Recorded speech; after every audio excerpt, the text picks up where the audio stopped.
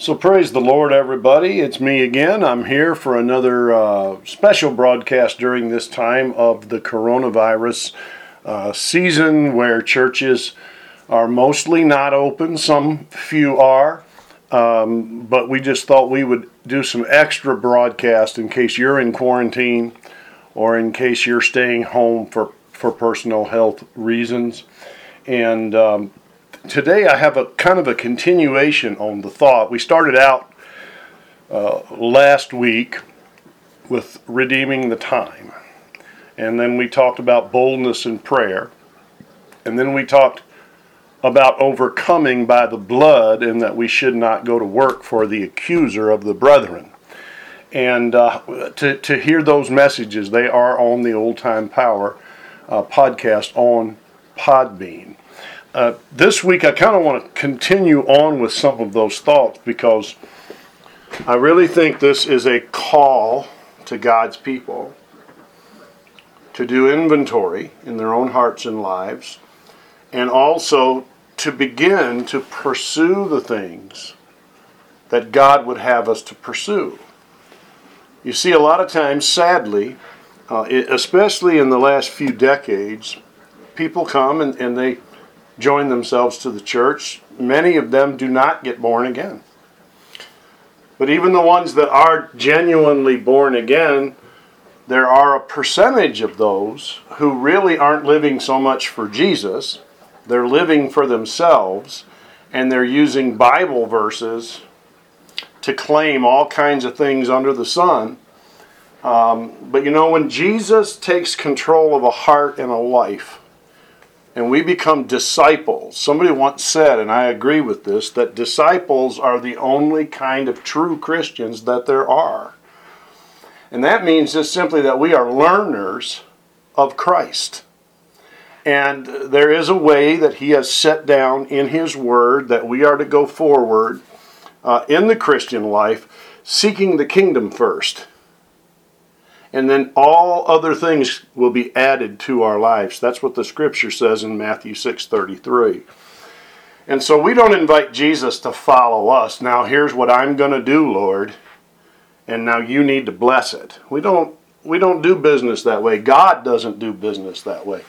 We're called to follow Christ. He's not following us. And if we want to be in the presence of God, we're going to have to seek the presence of God. And you do that in the Word, you do that in prayer, you do that in church. You do that at home, you do that on the job, you do that everywhere. Everywhere you are a Christ follower. And I think we've done a lot of things in America that has been displeasing to the Lord. Perhaps, and I'm going to just say it that way, perhaps this is a wake-up call to the church in this nation at a time when God, and it's been coming through words of knowledge and words of wisdom for a long time, that God is going to begin to expose and tear down the corruption in this nation. We have a president who's trying to do just exactly that as a tool in the hand of the Lord, I believe. But at the same time, God is not going to judge America and leave the church unjudged. That doesn't make any sense. And yet today I'm not really preaching on this is a judgment of God or whatever that might be, but I am going to go to two different portions of Scripture as we look at, first of all, at an early church prophetic dynamic. In other words, the way they lived in expectation of the return of Christ. Did you realize that in the time that the Apostle Paul and others wrote their epistles, Christians were expecting Jesus to come back at any moment, just like He's expecting us to believe that He will come back at any moment and live our lives in light of that. And the more I study the New Testament, the more I study the prophetic dynamic by which they lived, the more it becomes apparent, at least to me and many others, that there's some things that are missing in our time today. And so I'm just going to read this to you, and you can do with it what you will for our time today. But I think all of this, and when we get to the second verses of Scripture, it will become more apparent what I believe one thing that God is saying through this time. So let's go to the book of Acts. Let's go to chapter 2, and I'm going to start at verse 38, reading today again from the New King James Version. Then Peter said to them, "Repent, and let every one of you be baptized in the name of Jesus Christ for the remission of sins." Now that translation in the Greek, what it says is, because your sins have been remitted, be baptized in the name of Jesus Christ. Okay, as you know, Jesus taught himself that we baptize in the name of the Father and the Son and the Holy Ghost. Baptism doesn't save a person. Baptism is a symbol, if you will. It's an outward expression of what has happened inwardly in the person's heart. And so Peter is encouraging them to go on ahead and do that. And you shall receive the gift of the Holy Spirit. For the promise is to you and to your children and to all who are afar off, as many as the Lord our God will call. And I can testify to this from a personal perspective, that once the Lord gets one person in a family saved, He is absolutely going to deal with every soul in that family. And now, everybody still has a free will, and they can accept or reject. But God, you can absolutely rest assured that God is dealing with your loved ones about giving their heart to Jesus, because you have given your heart to Jesus. And so that's very encouraging as we pray through these times, as we pray for unsaved family members and loved ones and friends. Anywhere we have influence, the potential is there for you and I as Christians to break down the barriers of Satan and introduce the gospel of the kingdom of Jesus Christ.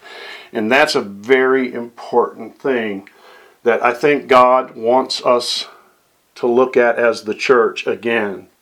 You know, I told this story a couple years ago, and I was preaching a certain message, and I included this little example every time I preached it at different churches and whatnot.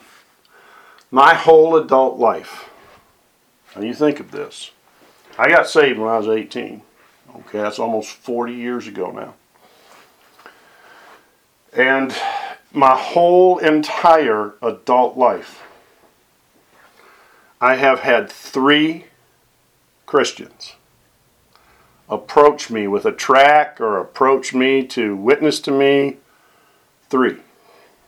Now you think of what I'm saying. I was already saved, and so we had sweet fellowship. Amen? But I've had 3.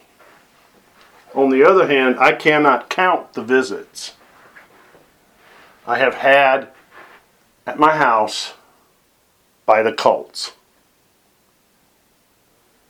I want to let that sink in. I want you to weigh the gravity of that statement. Many of the cults are passionate about going out and making converts. And so oftentimes I've asked myself, where is the passion of the true church of the Lord Jesus Christ to go talk to people about their souls and about Jesus? I'm just asking a question. Let's continue. Verse 40, chapter 2, book of Acts. And with many other words he testified and exhorted them, saying, "Be saved from this perverse generation." And so the words are right there on your paper, and it doesn't take but a brief glimpse at a newscast to understand, ladies and gentlemen, that around the world right now we are living in a perverse generation that has openly denigrated the ways of God. I put this out on my Twitter yesterday. I'm going to look for it real quick here and say it just how God gave it to me. And we can see it. It's not in question. It's not in doubt. I mean, you'd have to be a blind man to not be able to see. Here's what the Holy Spirit had me put down. We live in a time of brazen disrespect for the ways of God. We must repent. What can be shaken will be shaken. We believe this is a third trimester birth pain in our world today. Telling the truth about these events can turn many to the Lord. And of course, that's our heart and our desire. That's what this is all about. We have to look at things truthfully. We have to be honest with ourselves. Because we are the first ones to make excuse for all the areas of our life where we fall short. And yes, God has grace for us. Thank God He does. And yes, He has mercy. Yes, thank God. And yes, He understands that we are but flesh and that we're going to make mistakes and we're going to fall short sometimes. But that is no excuse to not allow the Holy Spirit to deal with what He needs to deal with in us and about us so that we can become more like Jesus, because that's the goal of the Christian life. Not only to spend uninterrupted fellowship with God throughout all of eternity, basking in His presence and His glory, but also that we start to look more and more and more like the perfect one, Jesus Christ. And don't misunderstand Brother Paxton here today. And if you go off and say that I said we have to be perfect, you're going to be lying. We will never be able to attain perfection in this life. And we're always going to have to go back to the Lord and say, I'm sorry, please forgive me. We're always going to have something somewhere at some time in our life that we will have to repent over.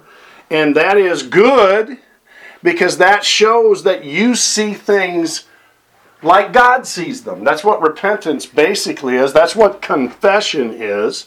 When you've often heard it, confess our sins, or make a confession about the situation, or whatever the case might be. Well, when we say the same thing that God says about something, we're making a godly confession. And so, the very fact that I have to repent sometimes is a good thing. And it shows that my mind is being renewed. It's a process. I'm being sanctified. You're being sanctified. That is a process. It is a lifelong process. And you are complete in Him right now positionally. But one day, conditionally, through all of eternity, you will be complete in Him, Jesus Christ. Now, that's what the Bible says. And so even through the trials and the tests and the darkness and the failures and the sin, we continue to look to Christ, because He has made our way for us. Be saved from this perverse generation. Then, those who gladly received His word. Now there's a big one right there, folks. The ones who gladly received the word. One of the biggest problems in the church right now, and I'm just going to say this how the Holy Spirit showed me. And, I pray that you're going to be able to be all right with it. But here's the deal. One of the biggest problems in the church right now are the self-proclaimed theologians and people who want to compete with God-called ministry gifts and exalt themselves. And they are tearing down good men and women of God, folks. And so, when they hear a word perhaps such as Brother Stone has given, a word such as Brother Wilkerson gave many years ago, I believe he saw this time that we're coming into right now. One of the first statements out of their mouth is, well, I don't agree with that. And one of the first thought that comes to my mind is, I really don't care what you agree with. I'm looking at track records here, folks. I'm looking at those who are tried and proven and love other ministries and don't utter all their mind. They keep some of it to themselves. Because we're not called here to tear down. We are called here to build up. And I'll tell you what Pastor David Wilkerson saw is exactly what is starting to take place right now. when Brother Perry Stone come on the other night. I don't know how many of you saw that. And he gave a word on the day of reckoning has come. He is right on 100%. I don't really particularly care what anybody thinks. It definitely bore witness with my spirit. And so we don't need to be out here trying to compete with folks, trying to show off, trying to be the big this or the big that. We need to be out here trying to love people into the kingdom of Jesus Christ. We need to be out here supporting ministries who have track records, amen, and who have been doing it. Not to try to challenge them, not to try to take them down or whatever some of these screwballs are doing, but we should be out here trying to show them, not just prayer, but show them that we stand with them and we support them. Glory be to God, hallelujah to the Lamb. And that's the time, that's what God is trying to get us to see again. He's trying to get us to recognize this. Let's keep reading. This one might be a little longer maybe than the others were. I'll try to keep it to 30 minutes, okay? They gladly received his word. Do you know that when you hear a strong prophetic word, that, this is a selective judgment of God, and here's what God's doing it for, and this type of stuff. You're to receive that word gladly. None of the prophets in the Bible came up on the scene and said, hey, everybody, you're all so sweet and you're all doing great. They always had a word of correction from God. And there are corrections and attitude adjustments and heart behaviors that need to change in the American church in 2020. And God's going to do it, whether you agree or not, whether you believe it or not, whether you stand with it or not. God is going to set aside the scoffers and the mockers, and He is going to purify a church, because He said it would be a glorious church without spot or wrinkle, hallelujah, washed in the blood of the Lamb. Hallelujah. Hallelujah. Those who gladly received the word were baptized. Couldn't even get baptized unless you gladly received the word. And that day about 3,000 souls were added to them. And they continued steadfastly in the apostles' doctrine and fellowship. And I want to bear down on that. We need one another, church. We need one another. Glory be to God. Hallelujah. I like what Brother Perry said in the prayer meeting last night, where he said, believers have refused to go to church, so now they can't go anywhere. I agree with that. I mean, the ball games are all canceled. The bars are closed down. The restaurants are closed down. Movie theaters, most of them are closed down. On and on and on we go. God is going to get a purified people out of this situation. God is going to have a stronger church out of this situation. You and I are going to become stronger Christians once we begin to once again see how the New Testament church, the early church, operated. For years I've heard preachers say, where are the miracles of Paul with his handkerchiefs and aprons? Where is the power? Well, we don't have any power today. Well, it's possibly because we're not sold out the whole route, 100% saved to the bone, and ready to go make a difference in our world. And we really need to consider that. During this time, when Christians now, Hashakita la Bahasanda, Christians right now have all kinds of time to pray and to read. Oh, glory, hallelujah. The apostles' doctrine and fellowship. We can fellowship with other believers through text, through email. We can meet in small groups, 5 people, whatever the case might be. It is time to wake up. It's time to quit saying we don't have the time. Turn the movie off. Turn the television program off. Hallelujah. Turn off the doubt and unbelief, and turn off the news watch it to keep up with what's going on, to get vital information, but don't have it on all evening, all the next day. Feed on the Word of God, because you do have time. You make choices every day. And so instead of frittering your time away on foolish activities that will not produce an eternal reward, they have no eternal value. Whether I watch some stupid TV show or not produces no eternal value. But if I would take that time and put it into the apostles' doctrine, and put it into reaching out to fellow believers, and put it into witnessing my faith to others. Oh, glory to God. Can't you see it? Can't you see it? Hallelujah. God is telling the church, enough of the excuses. Read your Bible and see how Christians live and see what Christians do. Stop excusing yourself and trying to get Jesus to follow you instead of you following Him. I know that's a strong word.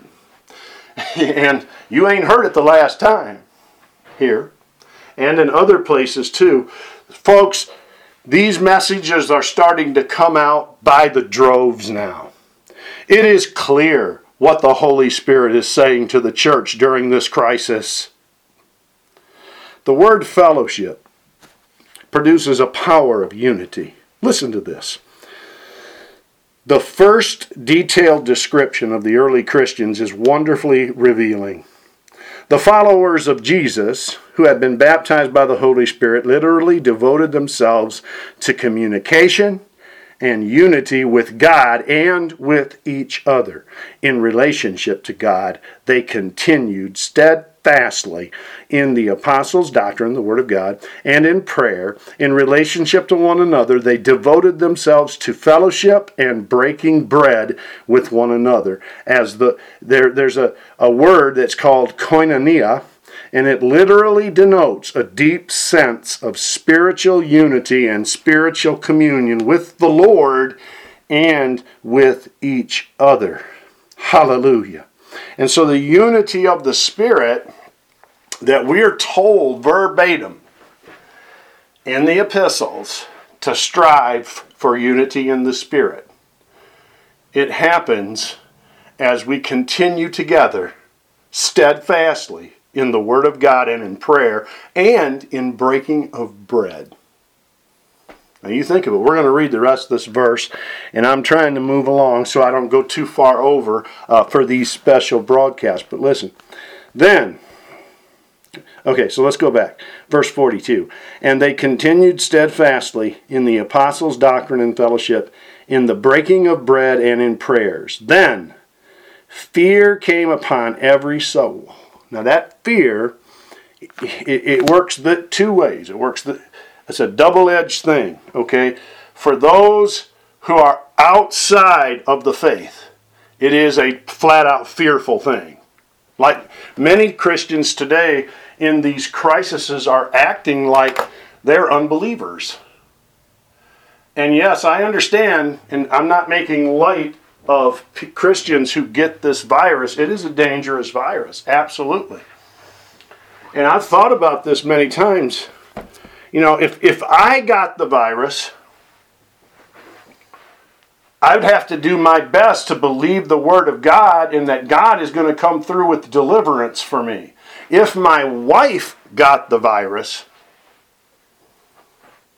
now you're leaving fear and you're getting into heartache. And they're two different things. And we would still be fasting and praying, and I have a whole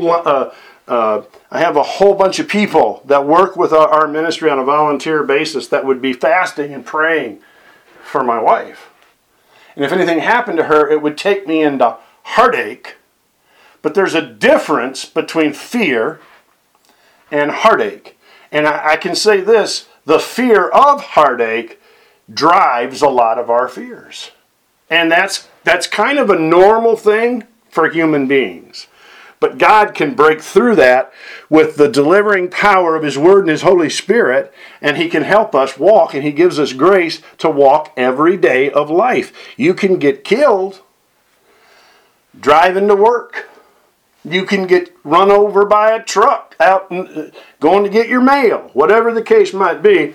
And so every day, virus or no virus, we have to find that secret place in God through the Word and through prayer and through communion and communication with others. We enter into that secret place and we seek His presence and His protection that He has promised us. So these aren't light issues, but the whole world that's reacting in panic, I shouldn't be acting that way. Even if fear is trying to attach itself to me. And let me tell you something, man. Everybody faces fear. All right, I'm going to ask you a question. Another thing that God had me to post yesterday. And I'm going to read it again from my Twitter. I don't use Facebook much anymore.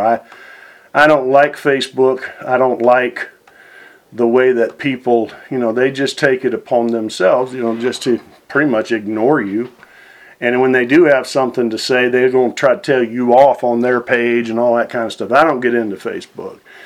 But let me go and find this statement that God gave me.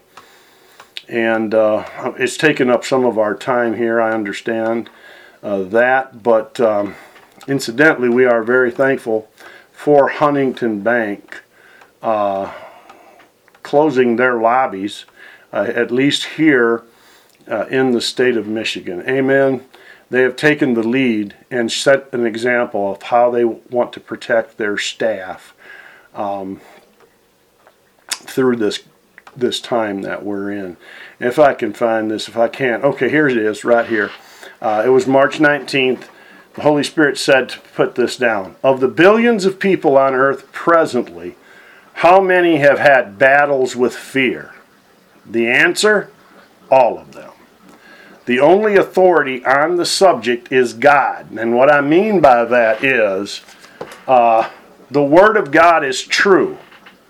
The Word of God is not swayed by my emotions. The Word of God is not swayed by my fear, my doubt, my unbelief, whatever the case might be. The Word of God is the same forever and ever. Amen. And the Bible says this, in the multitude of counselors there is safety. Go first to God's Word and respect other believers' take on it. Okay? And we're not naive. We're not nuts. I mean, we understand there's a great need for precaution right now. A great need for us to take precautions. And I encourage everybody, be led by the Holy Spirit.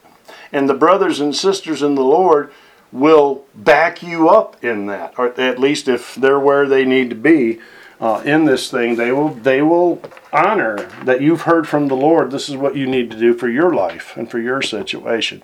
And don't confuse heartache with fear. If somebody, God forbid, dies of this, I just read this morning a pastor in Oklahoma passed away from the coronavirus. It's heartbreaking. It's heartbreaking. But it doesn't need to make us fear. It should send us into that prayer closet, and it should send us to our Bibles. And if God decides that He wants to take me now, I'm home. Amen? If God were to take one of my loved ones, I'm in heartache at that point.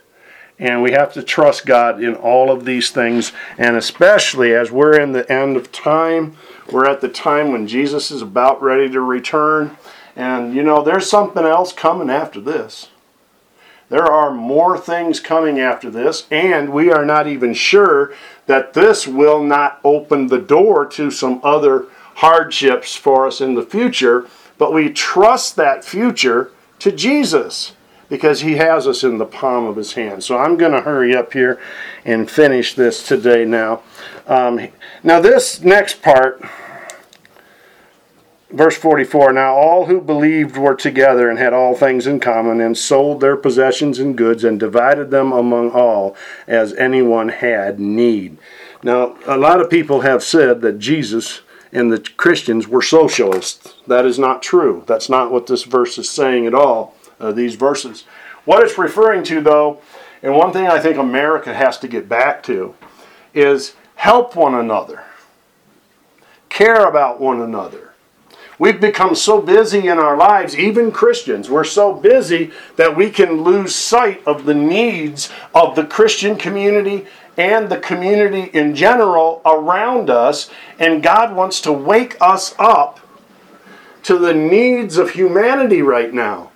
And it's so urgent to give them the gospel, to spread peace, to spread reconciliation among the people of the earth, and to get our heads out of our own game, so to speak. So much of the time we walk around and the first thought we have is us.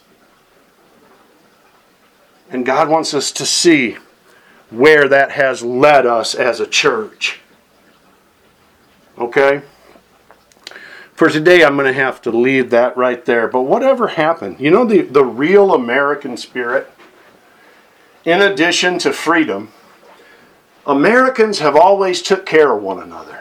It's been getting less and less in recent decades. But Americans take care of one another. Christians should certainly take care of each other. And yeah, it's going to put us out. I'll just tell you from the beginning. It's going to put us out. It's going to interfere with life as we have lived it.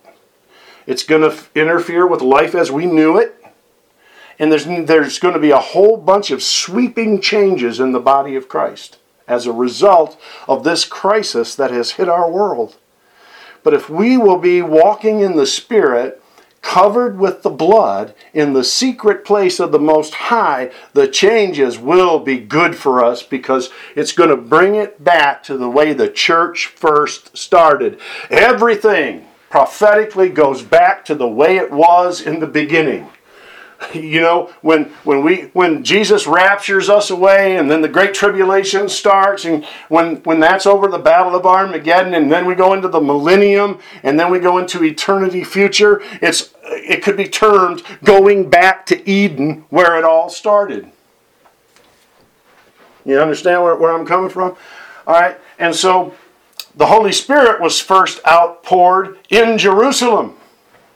And the Bible says that in a coming day in the future, all of Israel will be saved. And what it means, the word all there is a part for a whole.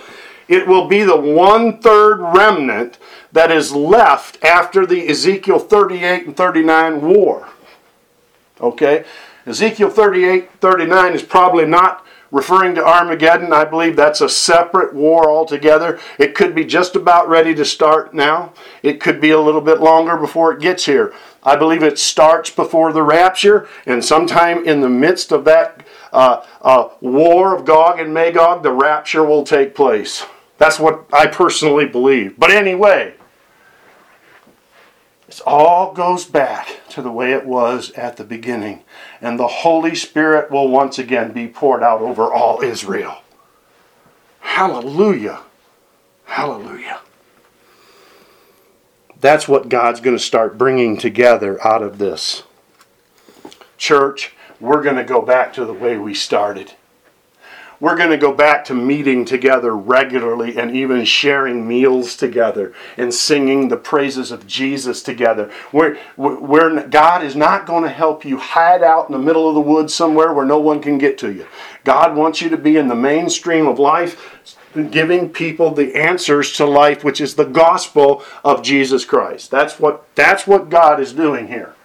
He's bringing us back. Help us to care for our neighbor. Help us to look at our neighbor through the eyes of God, with the love and the compassion and the heartbreak at times. I've actually had people to tell me, I don't want to go down to that poor part of town and help those people because every time I see them, I just get so heartbroken. Heartbreak in that context can be good for us. Let's just keep these things in biblical perspective as we go forward. And let's read the final verse here So continuing daily with one accord in the temple, and breaking bread from house to house, they ate their food with gladness and simplicity of heart, praising God and having favor with all the people. That's the next point. The early church, the common people, embraced the early church for the most part. But the religious hierarchy of the day wanted to kill them. You think of that. So you can expect religious persecution coming from religion against the true disciple of Christ. You can expect that. You can also expect religion to be persecuted by the world. And the world will accept those who are nominally religious. As long as they share the viewpoints of the collective, then they're going to be acceptable. But when you stand up as a true disciple of Jesus Christ for the righteousness of God found in the book, you can expect persecution. You say it'll never happen here. Well, I wouldn't be too sure of that. So, and the Lord, the final part of the verse says, added to the church daily those who were being saved. And I want to go to the last verse. We've run over time. I'm sorry about that. But this last verse, I believe, is very telling. You've heard me preach this probably 50 times if you followed the ministry for any length of time at all. And God has given us a word. God has actually given us the cure. The cure is already here. Let's read 2 Chronicles chapter 7, and I'm going to start in verse 12. Then the Lord appeared to Solomon by night and said to him, I have heard your prayer and have chosen this place for myself as a house of sacrifice. Now I know contextually it's talking about Israel. It's talking about the place to put the temple, the house of sacrifice. I believe also that God has chosen America. God has chosen us to be the gospel light to the whole entire world. Now listen, verse 13. When I shut up heaven, God is talking, and there is no rain, or when I command the locust to devour the land, or send pestilence among my people. You hear that? Now all you scoffers out there and all you mockers out there, you're not going to like that, but that's what the Holy Bible says. If my people who are called by my name will humble themselves and pray and seek my face and turn from their wicked ways, then I will hear from heaven and will forgive their sin and heal their land. And that's what we're believing for right there. Whatever work God is doing right now in the nations of the world, whatever work God is doing in His church right now, whatever work the Lord is up to, we want it, and we want to stand victorious and protected in the midst of it. So it's very clear what the church needs to do. If my people, which are called by my name, shall humble themselves. And we could list a bunch of stuff, and if I was preaching a regular message, I probably would. We'd be here for an hour and 20 minutes. Let me just say it this way. Humble myself. Humble myself to do things God's way. I don't always have to be right. I don't have to be selfish. I don't have to be heard all the time over and above everybody else in the room. I don't have to, get all kinds of sympathy from people out yonder. I can develop my faith in the Word of God. I can walk my own walk before the Lord Jesus Christ. I can go where He leads me to go. I can humble myself and turn from the wickedness of ignoring others of the household of faith, especially, the Bible says, and I can begin to ask the Lord to give me His eyes to see this generation. and I can work toward. I cannot do it all. I cannot pay for it all, but I can do my part, and I can work toward putting the ministry of reconciliation out there in my community and everywhere that God leads me to go, and we can stand up for the gospel, and we can win souls to Christ. Once we start seeing people the way the Lord sees them. And sometime we might do a message on how does God see people. First of all, He sees everybody with love. For God so loved the world that He gave. Secondly, He sees everybody through a desire to have mercy on them. He offered His Son so that everybody can receive mercy. And there's many other things. God also sees the vast majority of the unsaved world today. He sees them as sheep having no shepherd. And that also qualifies for Christians who are in churches that are preaching the wrong message. And they're not preaching the real gospel, they're preaching some other stuff. You're sheep with no shepherd. But Jesus will be your shepherd. And He will lead you to the appropriate place, the appropriate body where you need to be.